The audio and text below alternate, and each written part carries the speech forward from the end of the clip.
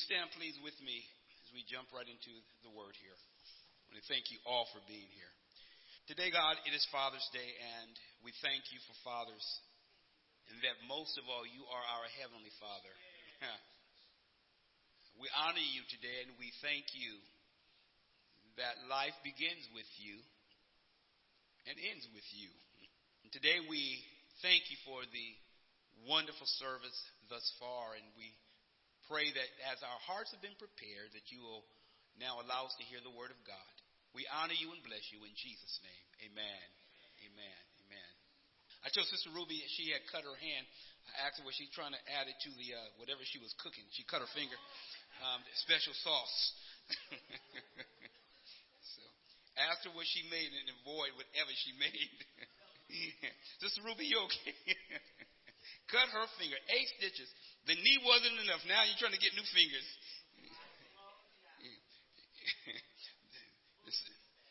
They had a show back in the day called The $6 Million Man, and they came up with a sidekick, the Bionic Woman.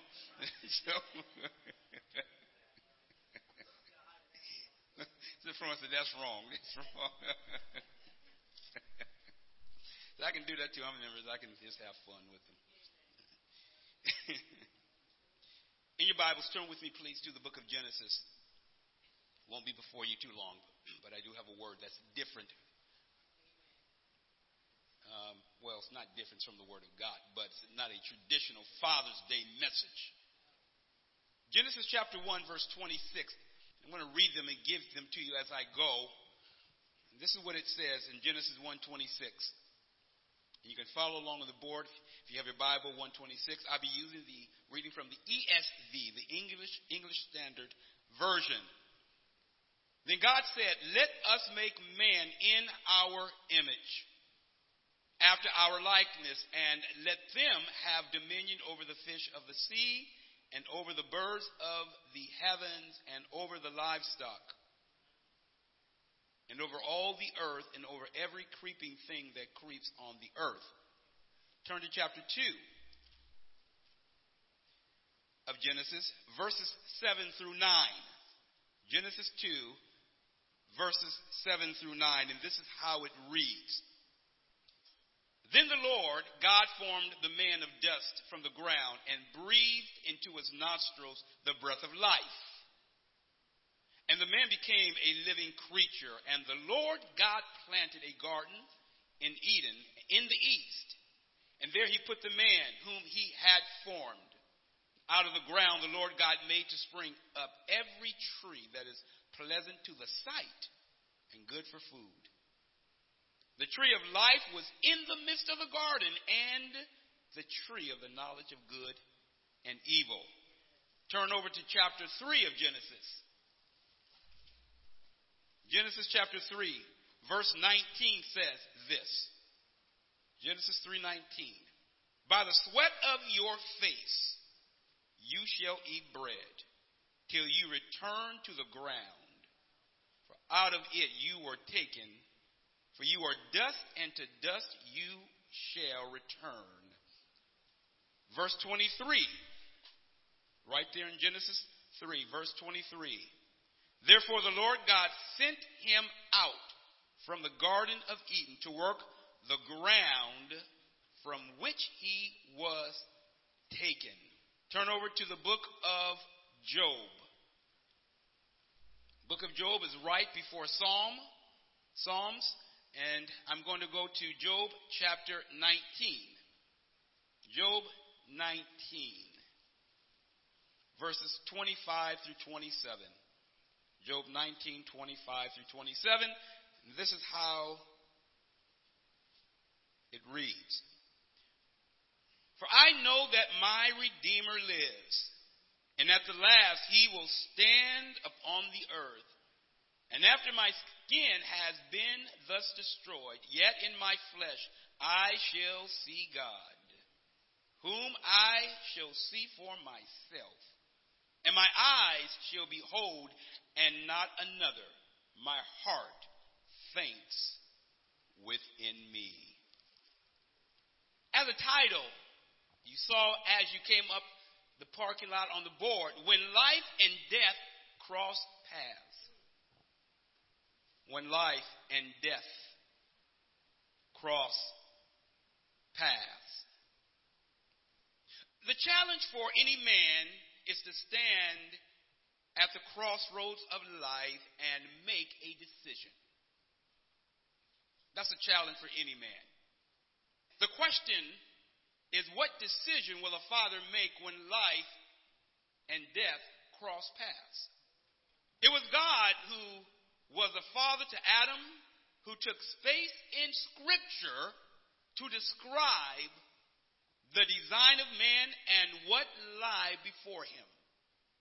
Choices must be seriously considered when life and death intersect with one another.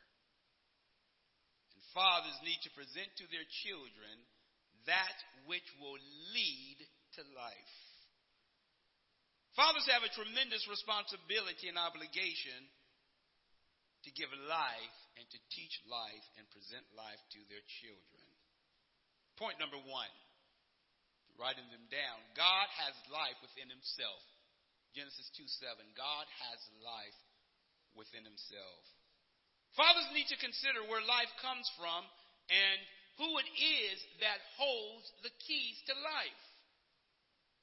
Life is precious. God has given life, and he has instilled and given life to men and to women. So when we say man, we say mankind. He has given them the ability to procreate. He gave life and then gave them the ability to give life. The consideration that the Godhead gave to making mankind in his image did not begin when it was penned in Scripture, but God, in the forethought, in his mind, way before the earth began, had planned man into the picture. It's recorded for us in Scripture, but that's not when it began. Isn't it wonderful that God has in his mind that which is good, and he planned man into the picture, partnered with man, gave life to man, and right in the garden put at the crossroads, he put right at the path, life and death.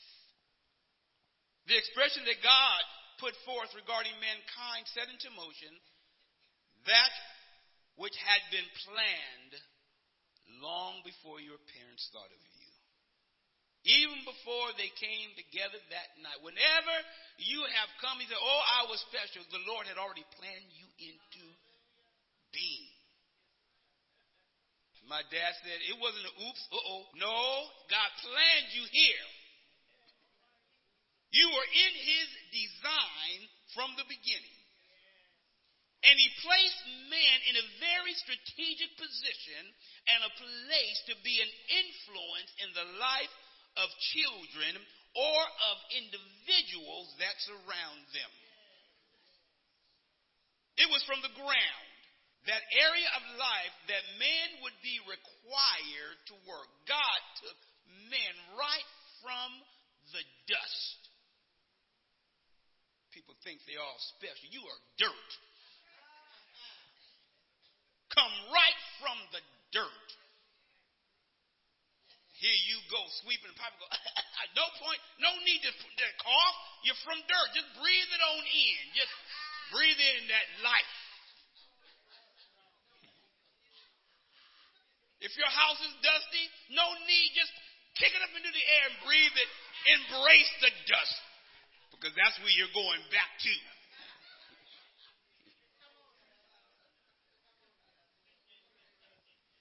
Man lay spiritually dead in the beginning. Right in the dust, lay spiritually dead until something happened. It required God's breath. God gave breath to man. God help us. Do you not know that God himself came and breathed into the nostrils of man the breath of life? How special is that? that the Creator, the eternal God, came down and breathed into man life.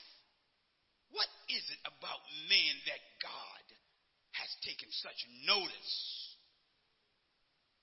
What is the value that God has placed on mankind that he would come himself and breathe life into him?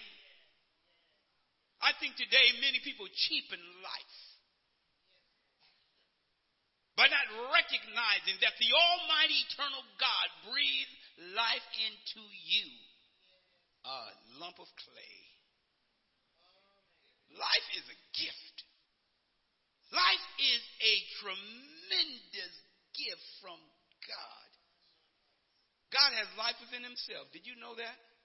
And he can just give it out, and it doesn't lessen who God is. He has life. He is life. God has life within himself. And he freely gave life to that lump of clay. Point 2. Life and death are inside the garden. Life and death are inside the garden, men. There are two trees that cross paths inside the garden that fathers will need to be aware of. One tree gives life and one tree leads to death. They intersect. You often in life come to a crossroads, and there you stand trying to decide which direction you're going to take. Both trees cross paths, and they require a decision to be made and for you to pass down to your children. You see, the Lord has given the unique responsibility for fathers to pass on to their children what God gave to mankind. You see, it was God the Father who gave life to man and gave a warning along with the life that he gave. Do you not know that the Lord does not move trouble out of your way? He places it right in the midst. Notice the strategic positioning of the trees. Now, you'll note the Bible says that in that garden, there are various types of trees, pleasing to the eye and good for food. And it is in that garden that the Lord put right in the midst two trees. And with these trees that God placed there, he gave a warning about one of those trees. Now, isn't it fascinating that when the Lord placed all the trees, all the fruit, things that were pleasing to the eyes, and everything that one could eat, only one restriction was given. Think about it. Everything good, everything possible, everything that one could see and go like, oh, wow. You know, when you look on your computer screen, they have now these various pictures, and you can click on, do you like what you see? And you have the privilege of clicking, I like what I see. And what they will do, they'll send you some more pictures after some time once that one is gone. And they'll say, thank you for the feedback. And there you look at your screen and say, oh, that is so beautiful. A screen. A picture. Looks really good. But you are not there. It is a picture. God placed Adam in the garden, and he placed all the beauty within the garden. Everything that he could want or desire, right there. One restriction. That tree is a problem.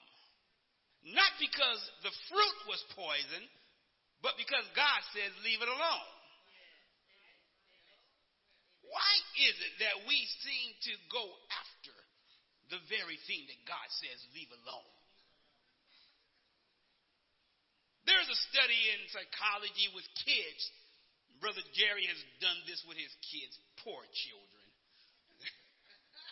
Play something that they really like right on the table and tell them, now you can't touch it until a certain time, or everything you can have, but that one thing you can't have. And then the proctor or the person leaves the room, and there they are with cameras watching and all the things the kid does and looking and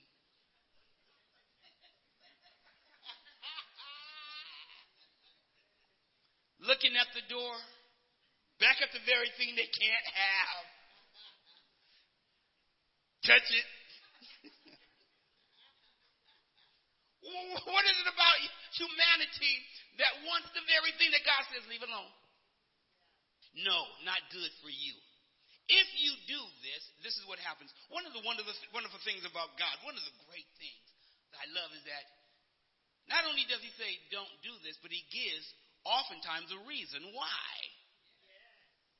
He will tell you, don't do this because. And that's what he told Adam. Don't do it. And Adam had a responsibility to pass that along to his children. Don't do what the Lord says not to do. 2 trees in the garden at the crossroads. Life and death were right there in the garden. God did not move it out of the way. Do you not know that God requires you to make decisions? He's not going to force you to get saved. He tells you consequences, but the Lord does not make you get saved. He prompts you. He nudges you. He encourages you. He calls some difficulties into your life. He allows you to have warnings. But he gives you the privilege to be able to say, Lord, with the will that you have given me and the drawing that you are doing, I embrace your plan and say yes to what you have already done and what you've given. There's life and death in the garden. Now, everything for life in the garden and the safety is also in the garden. There was safety in the garden. You know, there's danger outside the garden. The Lord placed safety within the garden, but there was also danger within the garden. But it was the best place for Adam to be. Many people get into trouble when they stray the boundaries that have been set. Trouble comes when the boundaries have been bypassed. Your children oftentimes get into trouble when they do not follow the boundaries that you put into place. You tell them, I want you to walk on the sidewalk. But they want to walk in the street. Say, no, there's danger in the street. If there's a sidewalk, use it. And if you have to get into the street for a moment, just do it just as quickly as you can to get back to the place of safety. You tell your children what they need to have, because when they're not in your presence, you want them to be safe. If children are never taught by their parents and their fathers, specifically on Father's Day, if they're not taught, what happens when they are outside of your presence? What happens when you can't see them? You want to be able to instruct them so that they follow what you say. Right in the midst of the garden is life and death, and they cross paths. One has to make a decision right at that juncture. Do you not know that it is right at the point of danger that you often have to make a decision? It's often not when you are far away from the problem, but it's often when you are right there facing the problem that you must make a decision. You want to be able to have some answers prior to getting there. You want to be able to have some resolve. You want to be able to draw back on something that you've been taught. But if you've never been taught anything, you are likely to make a wrong decision. Fathers have a responsibility. I'm saddened today that many fathers have not been there for their children in the long run. I'm saddened that fathers have not been there and to be able to give them help at the crossroads when they've been navigating difficulties. Thank God for mothers, grandparents, aunts and uncles, and for fathers who have stepped up. It should not be a rare thing to have fathers involved. It should be natural. It should be a little bit on the outside. It should not be the norm when grandparents have to raise grandchildren. It should be parents. But God has placed still people in place to be able to say, we can substitute. Even sometimes when there's been tragedy, the Lord will provide a means to provide help. Fathers have a unique responsibility. Why is there such an attack on fathers? Because the enemy knows that there has been a blessing bestowed upon the fathers. We sometimes hear people say that there are too many choices. And they, began to narrow the choices. Sometimes they, just tell me what I need to do. Narrow the choices. When you got all these choices, my mind can't comprehend. It's too much. And what do? You began to select out. You began to move certain things out of the way so you can narrow the choice. What did God do? He put two trees right in the midst. He narrowed your choices and said, that tree, don't bother. Don't eat from that tree. You didn't have to go around guessing, now, wait a minute, what tree was it? Should we tie a ribbon around it? No, it's in the middle of the garden. You know where the danger lies. Avoid. The good father, God outlines the danger of going the wrong way. Fathers cannot always give in to the emotional ups and downs of their children. They must stand firm and say, no, this is not good, so the answer remains no. No, please, no, it's not good for you to have it. Sometimes you have to give pain. You have to instill and to invoke. Why? Because you are helping and hoping that they can avoid problems down the road. You want them to have you want them to be able to answer things and to have narrow choices that will point them in the right direction. God narrowed the choices for them. Let me quickly move on. Outside the safety zone. Genesis 3:19 and 23. Outside the safety zone. The father had to be very vigilant to do what God said and to keep watch because danger would be lurking. You see, there are people that's out to harm you and out to inflict pain. There's those that are out to trouble you, and you have to be careful. The Lord told Adam and said, do not eat of the tree because the day you eat of it, you will die.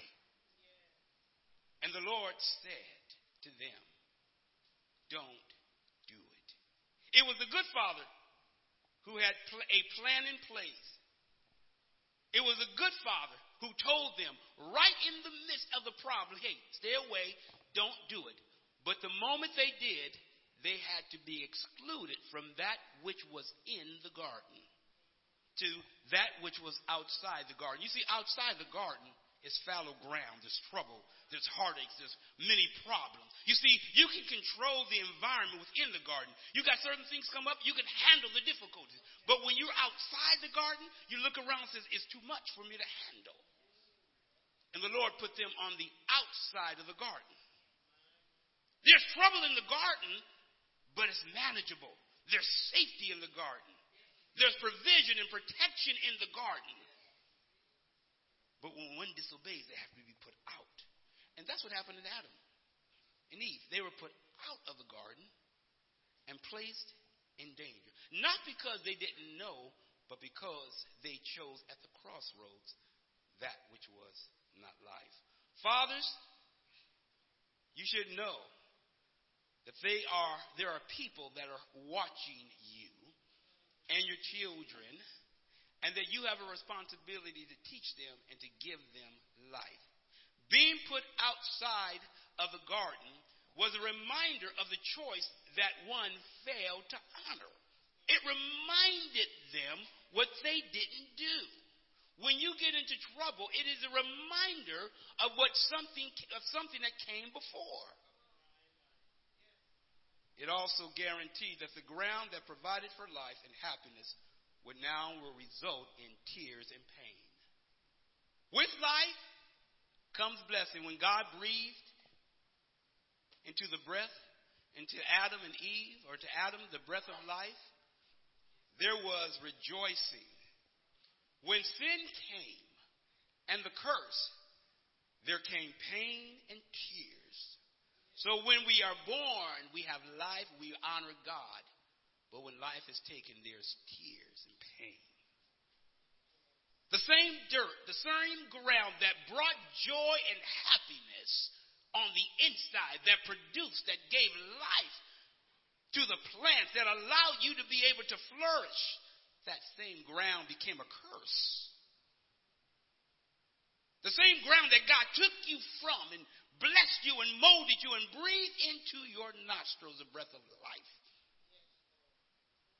That same ground you would now return to through death. But Job says, I know my Redeemer lives, and I'm going to see him for myself. There's hope in that. Even though there's pain and there was a curse, God has always provided the remedy. Isn't it always wonderful when your parents had a backup plan when you messed up? When they said, nope, that's the only plan I got. No, they had a backup plan. Just in case you got in trouble.